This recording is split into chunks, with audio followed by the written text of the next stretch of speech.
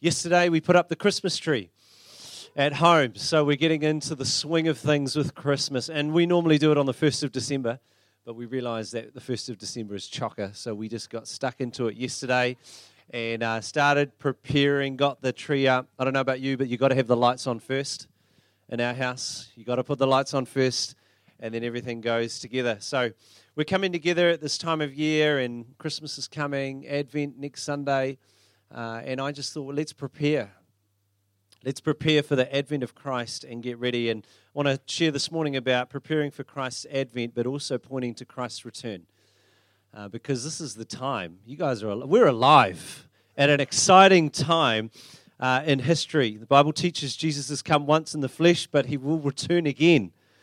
And, more and more people are becoming open, I believe, to the message of salvation from deliverance of the idol of me and my world and everything, and from the deceit of the enemy that's so prevalent in our world, and hungry for God. And Jesus' words, the field is white unto harvest. People are ready to receive Jesus. People want to know what God is saying.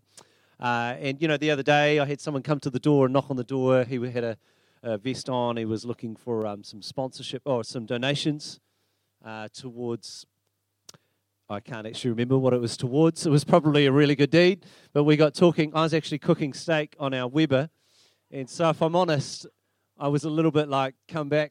But I talked with him, and as a Christian, I just was hospitable to him, and we got talking. And a long story short, essentially, I just said to him, what do you think's happening in the world today? And after a little while, he kind of said to me, I've been looking into Islam. And I've looked into Christianity, and I'm realizing that some are just following rules and doing this. And it was just an opportunity to talk about Jesus and just present, Jesus essentially didn't come to give us a law book. He didn't say this is the bar and try and jump and reach it. And at the same time, he didn't come and say, go and do as you please and live life. He came as the solution to our greatest need. He came and he gave us a way forward. And I'm excited about this ministry of reconciliation, reconciling people to Christ. And that's something that we're all involved in. But the world is full of trouble at the moment. I'm sure you'd agree. There's trouble. There's war going on. There's economic uncertainty. There's unstable times. And then there's our own domestic problems in our nation, things that are happening. And then there's also our personal challenges if we start diving into those. So there's a lot of need, and I think we need supernatural answers to a lot of it. I feel like God has led us almost to the point, like the Israelites to the Red Sea. There's no way through except for the supernatural means of God. There's no way to traverse through anything else except by God's grace and his answers and his miracles. To try and do it would be to try and build a boat while you've got an army coming at you to cross the Red Sea and move 1 million people. It's never going to happen. We've got to do it God's way. And so in the midst of that, I think it's easy to lose sight of why Christ came, and it's easy to lose sight of the fact he's coming again. So I want us to prepare in our hearts for the season ahead. And let's pray. Lord, we thank you, God, that you're a good God. You know every need in this room right now. In fact, even right now where we're sitting, you're aware of what every person is facing. You know what the challenges are ahead. And God, you have already given us your grace and your promises and your answers. You've already prepared a table before us in the presence of our enemies. You have gone before us, God, and you've paved the way. And so we pray this morning, help us to have ears to hear and eyes to see what you're doing, Holy Spirit. I pray that, God, our hearts will be ready to receive in Jesus' name. Amen. Amen. Who brought a Bible to church this morning? Yeah, cool. If you didn't, just turn to the person, take their Bible off them, and give it back at the end. It's not stealing, it's borrowing. All right, so we're going to read from John chapter 1 if you've got a Bible, and if you've got a phone, it's all good, I'm not judging. Just turn in your phone to John in chapter 1 and verse 19 to 34. We're going to read that this morning from God's Word. And it reads like this. Now this was the testimony, John's testimony, when the Jewish leaders in Jerusalem sent priests and Levites to ask him who he was. He did not fail to confess, but confessed freely, I am not the Messiah. They asked him then, who are you? Are you Elijah? He said, I am not.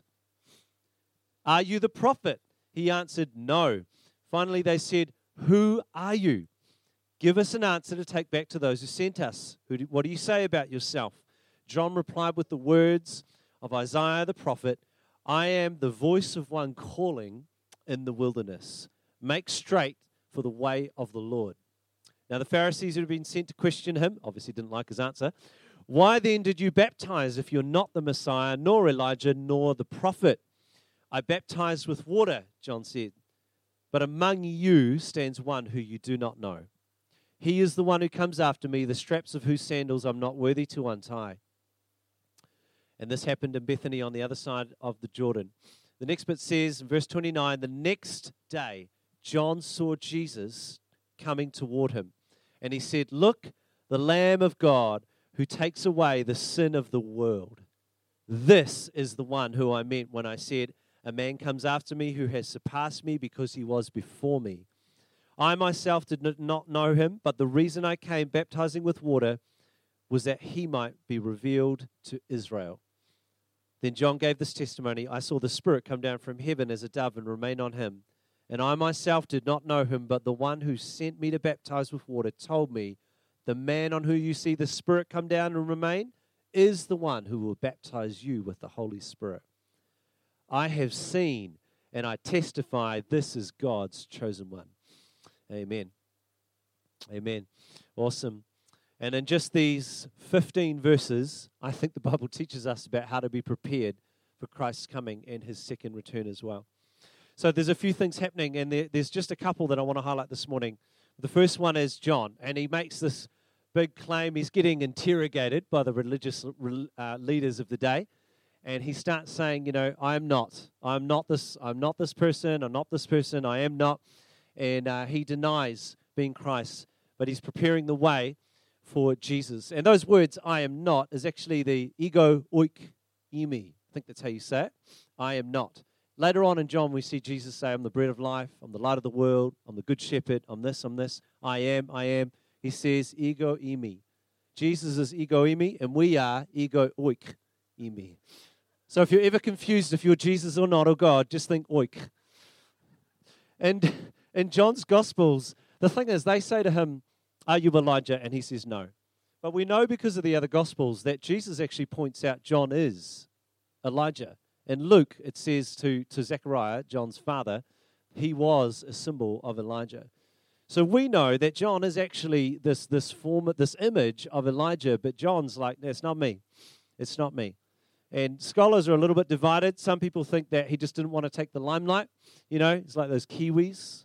We just avoid any spotlight. Or others suggest that he didn't quite comprehend the significance of his role at the time. I just think is that John didn't care about titles. I mean, he ate locusts. You know, he didn't care about titles. He wore fur, and he ate honey, and he ate locusts, and he lived in the desert. John didn't care about it, but he didn't belittle himself. There's a difference, I think, between knowing who you are in God and knowing your place in God's story. And I think sometimes, if I'm honest, and if you weren't born in New Zealand, you may not have heard of the term, the tall poppy syndrome. Well, you may have. But in New Zealand, if you've been born in this country, you know, if someone comes to you tomorrow at work and says, oh, great job on that spreadsheet, or great job on stitching up that person's hand, or, you know, well done for leading that singing at assembly, Tussie. You know, quite often we'll be quick to say, oh, it was nothing. Oh, don't think about it. Don't worry, you know. What we're really saying is, I'm so good, you don't need to tell me, but tell me anyway. You know, because this is our culture. This is what we go through. And I think, you know, we need to learn a little bit of a lesson here from John, is he knows who he is. He's not belittling himself, but he's pointing the way to Christ. He's able to say, okay, I'm not this, but this is who I am. Ego oik imi. Don't be deceived, you know. We know who we are in Christ. We've got to get over our... Isn't it amazing that the Bible would speak to our little Kiwi culture about an issue like that? I think the Bible's incredible about what it... When you look at sports, sometimes, often people will say, you know, and especially Pacifica nations, they'll go, man, boys did hard work, they did this, but I just want to give thanks to my Creator God. I think it's a healthy image of acknowledging the hard work, but also pointing to the Creator who gave them the ability to play, to enjoy those sorts of things. and it's a good way to look at this. But the thing that's happening here, the overwhelming picture, is that he's pointing the way, he's preparing the way for Christ. John is seeing everything as secondary from that. And that's a theme we see throughout Scripture. Look at David. He's preparing all of the stuff for the temple, for Solomon to build. He's preparing the temple, the place of the presence of God. Look at Joseph. He's preparing the whole world, in a sense, to be able to eat so that they have something to eat. He's preparing the resources. Abraham, he goes up the mountain with who? With Isaac, his son, and he prepares a sacrifice. He's preparing something, and he goes to sacrifice his son, and what happens? God intervenes and says, don't sacrifice your son. Here's a lamb to sacrifice in its place. The whole biblical arc of the Old Testament is preparation for this advent of Christ coming, for this Messiah coming. And that's where John enters this whole story, is the scene of preparation. And he says these words, I am not those things, but I am a voice calling in the wilderness, prepare the way for the Lord. And that scripture is actually from Isaiah 40, verse 3. And I'll read out the whole part. It says, a voice of one calling in the wilderness, prepare the way for the Lord, make straight in the desert a highway for our God. A highway. Now, I don't know if it's a highway. Like if we're going to the Coromandel in Christmas, and we heard that the road was closed to the Coromandel and you've got to take a detour. It's like an hour and a half extra to get to our little beach spot that we go to. And it's not just long, it's windy as well. But apparently, yes, this week I read in the news that they have fixed the road between Auckland and the Coromandel, and it's going to be open before Christmas. Praise the Lord. Even just for my sanity, praise the Lord. That is good news. And I don't know how they've done it. Apparently, they just plonked a big bridge or something pre-made in the middle of the road. But I don't think what the scripture is getting at is a roading project. Prepare a highway. Desert here is a reference to the church of the Gentiles, the desert of God, this place that was the desert. It's non-Jews, people who receive the gift of salvation from God through faith in Him. It's now in all corners of the globe. If you go to parts of Africa, they're worshiping Jesus with much more rhythm than me. If you go to Pacifica, you go to Samoa or Tonga, they're worshiping God in their language. If you go to parts of China and India right now, they're worshiping, well, not yet, they're probably asleep, but they're going to be worshiping God. If you go to Sweden, if you go to France, if you go to all over the globe, people are worshiping Jesus. In the name of Jesus, Gentiles are worshiping. What once was a desert, only Jews had access to the temple, only Jews. Now this whole world has access to God. The brokenness of Adam's sin in the garden has now been made straight through Christ. This work that Christ has done. And I think the lesson here is that to make straight is not our role. Jesus is the one who makes straight. Jesus is the one who came and hung on a cross so that we have an access to God. He's the one that came and did all the work that we could never do. But He does say prepare. He does say prepare the way. So how do we prepare in today's age? How do we prepare for Christ's coming? How do we prepare for Advent? I think one of the areas really simply is what's happening in this story, baptism. In this story, we have a picture of baptism, but we also have a practical, tangible practice of baptism. And there's a little bit more to it, when what's happening in baptism. The people were coming to be baptized despite what was happening in the religious scene. They were coming to find God, and they were coming to be baptized. They were repenting of their sins. They were turning from the ways that they were. You remember John would say to the soldiers, be content with your pay. He would say to other things, do this. This is how you need to act. Repent. Turn from the way that you're living. What he was doing was performing this action that was getting ready for the Messiah to come. It was a preparation step. It was a symbol to be made ready, to turn, to repent. So quite practically, out of this message, we see that baptism is a preparation step. It's a preparation step to meet Christ. And if you're here this morning and you've never been baptized, I'd encourage you to consider being baptized because it's a witness of Christ's return. Every time someone is baptized, and I'm pointing at a baptism tank, just in case you're wondering. If you get baptized, and we've seen more people baptized this year in this church than any other year. And I believe it's a sign God's saying, prepare, be prepared, be ready. Be ready, church, because I'm coming again. And God is saying, be prepared, be baptized this morning. If you haven't been baptized, I'd encourage you to really consider it. Think about it this way. If you have a meal at your home or you have someone over, you normally get prepared for that meal. Generally speaking, you get prepared. Unless you're like our house, sometimes people turn up. But you get prepared and you get ready to have people over. So what does that mean? You make sure there's gas in the barbecue. Hey, Tussie, people turn up. If you're a Kiwi, you know what I mean. You go to put something on and you think, oh, it's a little bit light. And we've got dinner in 20 minutes. And then there's an argument that follows. Anyway, and you're racing down to swap the gas bottle. But imagine if you're about to have a meal and someone turns up and you say to them, oh, it's great that you're here. I'll just go and start the dishwasher. And you wouldn't do that. You wouldn't go and start the dishes just before the meal. Maybe you have before. But you get what I mean. You prepare before the meal. You prepare before the guests get there. You want to be ready. You want to be ready. You want to be ready to receive people. You don't want to be caught last minute. It's not that you can't put something on for them. It's just that you feel more prepared. Baptism is a way of saying, I'm prepared to meet my Maker. I'm symbolizing to the world that Christ is coming again, and I want to be ready to meet him. Baptism. Secondly, if we zoom in a little closer at John in this context, his purpose, his call, his mission, even his clothing, everything about him is wrapped up in someone greater. He's pointing the way to Christ. His whole life is giving these signposts toward Jesus. It's not just about him. He's looking at the Christ. He says, I'm the one of crying out in the wilderness. Make straight the way of the Lord. It's important to know at this time, though, that many of the Jews in that time, they were waiting for the Messiah to appear. And they were ready for him to appear. They were waiting for him to appear. But what I didn't know, and as I was reading into this, is that they thought the Messiah would first appear in the wilderness. That was the place they had in mind of him appearing. If you read through scriptures, there's indicators that the Messiah would first appear in the wilderness. So they were expecting him to appear there. And here's John in the wilderness baptizing people, a symbol, an eschatological symbol of God returning. And so they're wondering what's going on.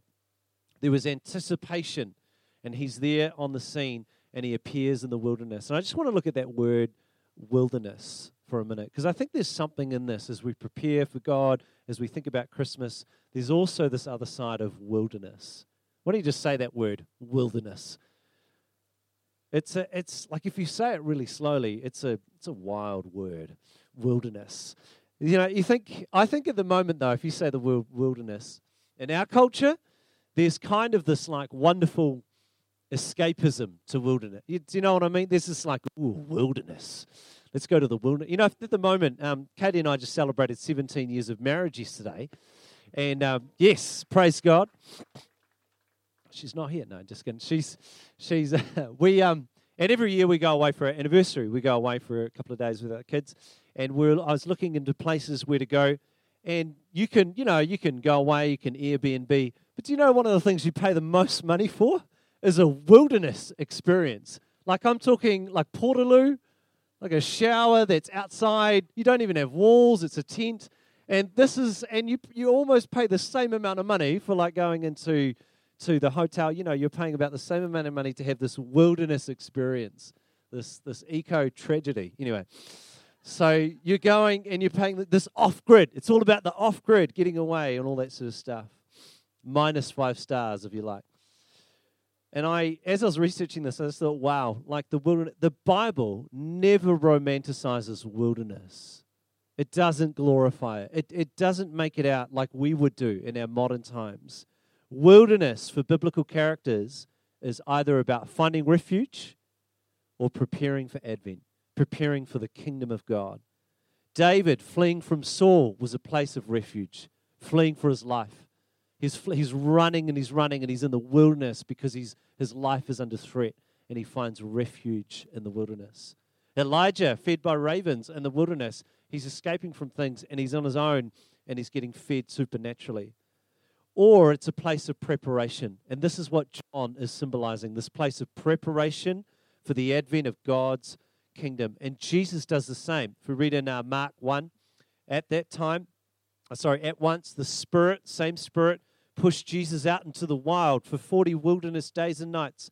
He was tested by Satan. Wild animals were his companions, and angels took care of him. Is there a wilderness in your life right now? Do you get the sense that there's a wilderness happening in your life? I think a lesson or an implication of this is discerning what is that wilderness. Is it a refuge time of refuge in God, a place of safety in God, or is it a place of preparation for the advent of God's kingdom in your life? Often a wilderness time can be a sense of God preparing you for something He's about to do in the kingdom, which involves your life. Often it's a place of preparation into the season ahead. And I think that's what John's getting at here. But at other times, it can be a place of refuge, a place of just being with God. You know, it can be dangerous, but it can be beautiful. I want to read out these words because I think he puts it in a much better way from Eugene Peterson on wilderness. So I'll just read this out. In the wilderness, there's a tension between the beauty and the danger, between pristine simplicities and sinister threats. And because most of us can't sustain this tension for too long, we live in towns and cities. We surround ourselves with water faucets and furnaces and roofs and street signs, grocery stores and police officers and firefighters. We lock our doors at night. We put umbrellas over our head when it rains. We keep our dogs on a leash. But there are times, no matter how thoroughly civilized, when we're plunged into wilderness. Not a geographical wilderness, but a circumstantial wilderness. Everything is going along fine. We've learned the language of a country. We've made a schedule that imposes some order on the chaos of time. We've accepted responsibilities that define our significance. We've heard people speak our name and determined that we're identifiable. And then suddenly we're beside ourselves. We don't know what's going on within us or with those around us or what's important to us. Feelings erupt in all of us that call to question things we've never questioned before. There's a radical change in our bodies, in our emotions, in our thinking, in our friends, in our job. We're out of control. We're in the wilderness. When I read those words, I thought, wow, how many people are going through a place of wilderness? You know, maybe it's someone you know close to you. Maybe it's you, going through this wilderness. I think an implication of this is saying, what is that wilderness? Is it refuge or is it a place of preparation? If it's a place of preparation, hang in there. God brings you through. Pastor Tak often says, if you're going through a valley, just keep going. Don't camp out. Just keep going. I would say, if you're in a wilderness, discern what place you're in. Is it refuge? Or is it preparation for the advent of God's kingdom in your life? Knowing which one it is, I think, is real key to understanding God's will and His purpose. So John is preparing in the wilderness, and he points towards the Messiah, and then he sees Jesus. That scripture says, doesn't it? It says the very next day, John saw Jesus coming. And he says these words, "Look, the Lamb of God who takes away the sin of the world." What a beautiful line. The Lamb of God. Now, just so you're certain, it's not this Lamb of God. Okay? Some of you are laughing because you know that band, but that is not what he means, the Lamb of God. The Lamb of God who takes away the sin of the world.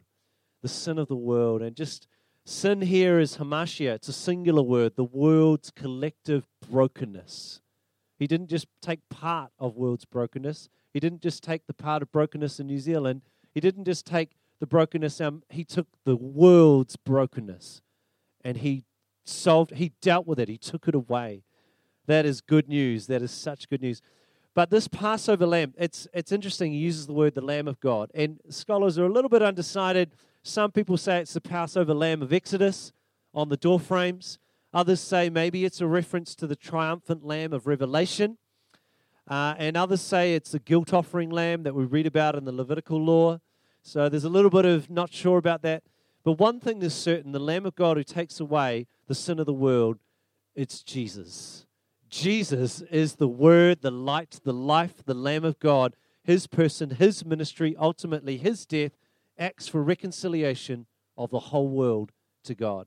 It is the chief office of Christ. That's what He came. We've just had a new chief CEO take over our country, and with 2 deputy CEOs, by the way. Yeah, interesting. Anyway, so that's we've got someone running New Zealand, different, and he's got a chief role. Christ's chief role was to come in place of humanity and take the brokenness of the world. That was His chief thing to do. And that's what he did. And thank God that he did that. Thank God he decided to come for you and for me and take our brokenness collectively and take it away. And that gives us, it's a massive reassurance. It's a huge, heartwarming blessing to know that Christ came and did this. He removed our sin. And you know, when he removed our sin, he took it all. He took it away. I love those words, take it away. He took it away. You know, if you go to McDonald's tomorrow and you get takeaways, sometimes when you go to McDonald's, you're in the drive-thru and you're getting your takeaways, and there's that moment of hesitation when you're getting your order. If you know what maybe some of you know what I mean. You're getting your order from McDonald's, and you have faith that they've put the right order in the bag.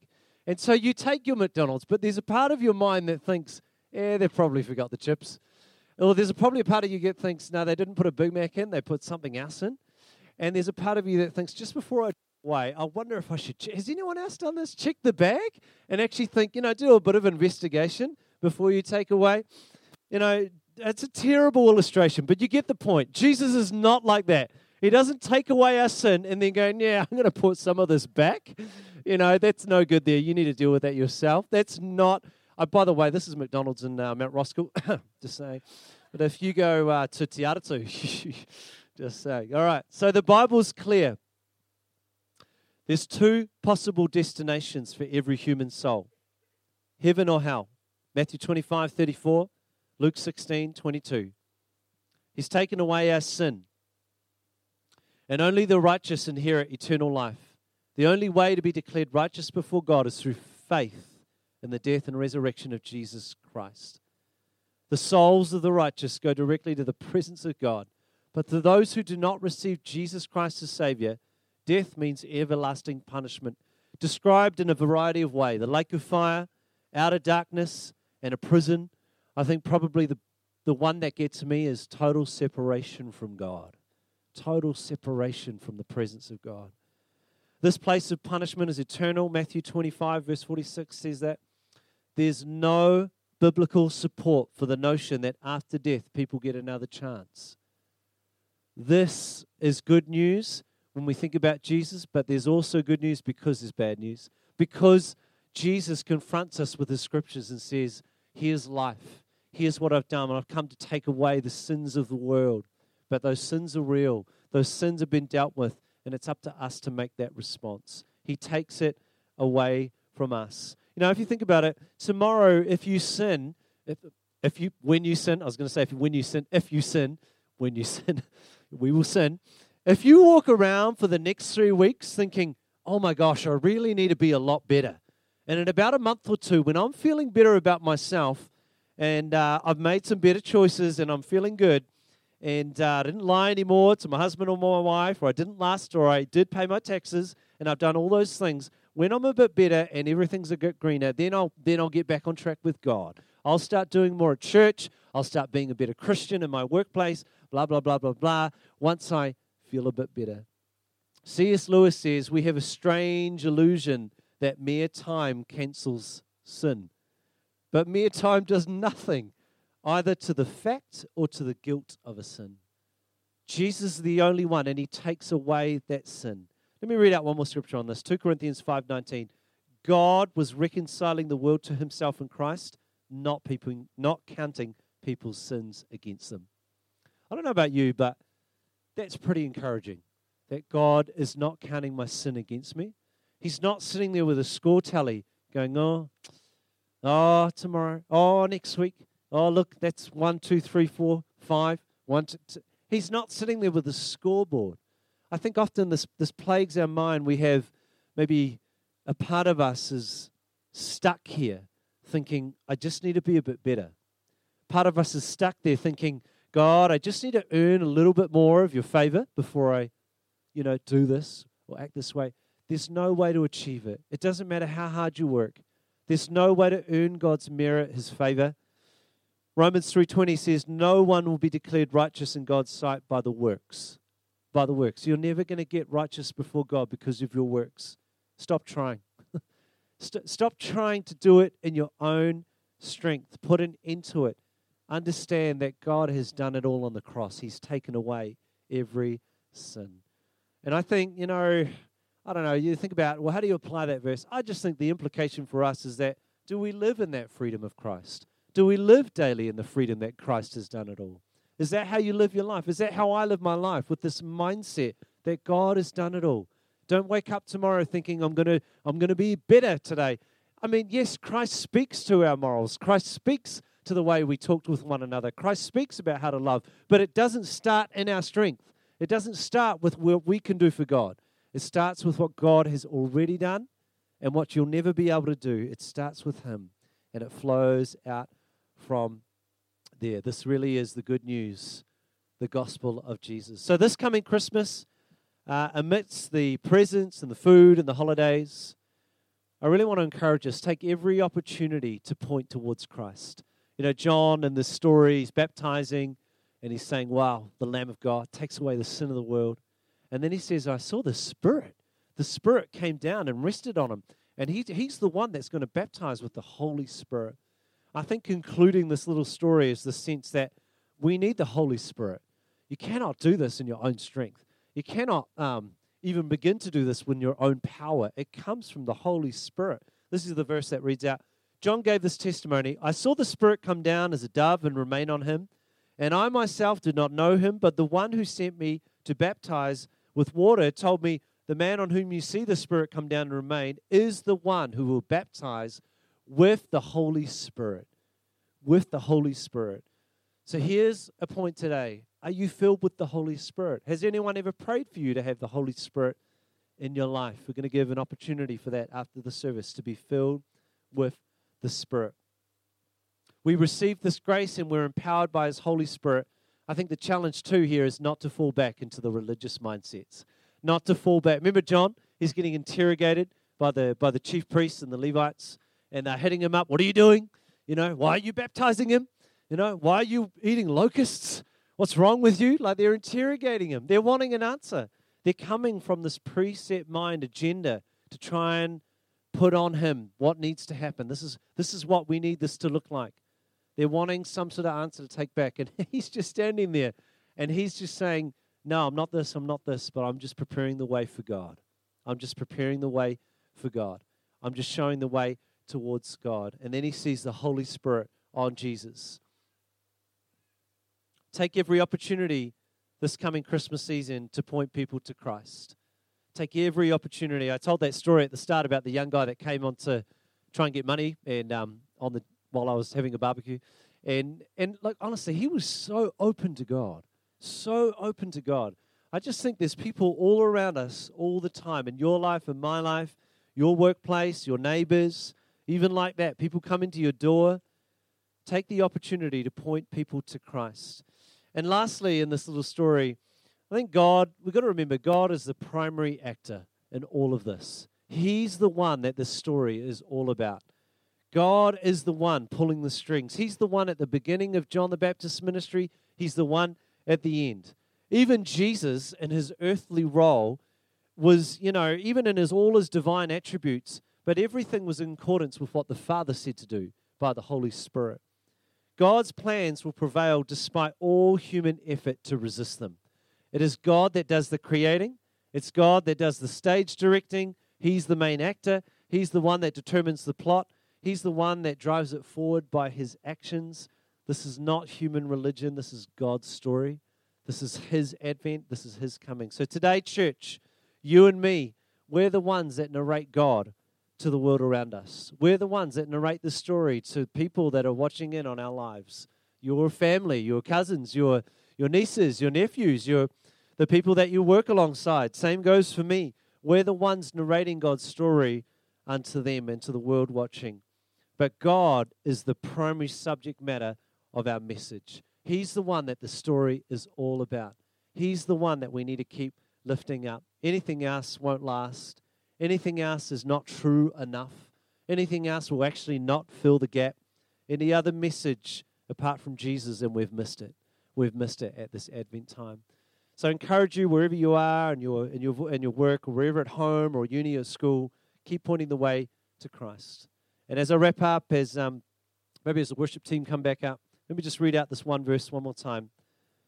A voice of one calling in the wilderness, Prepare the way for the Lord. Prepare for Christ's advent. Point to Christ's return. And as we do that, I believe that we'll begin to just see more of Christ revealed in our own lives, in our church, in our community, and especially at this time at Christmas as people are open to God. Why don't we stand, church?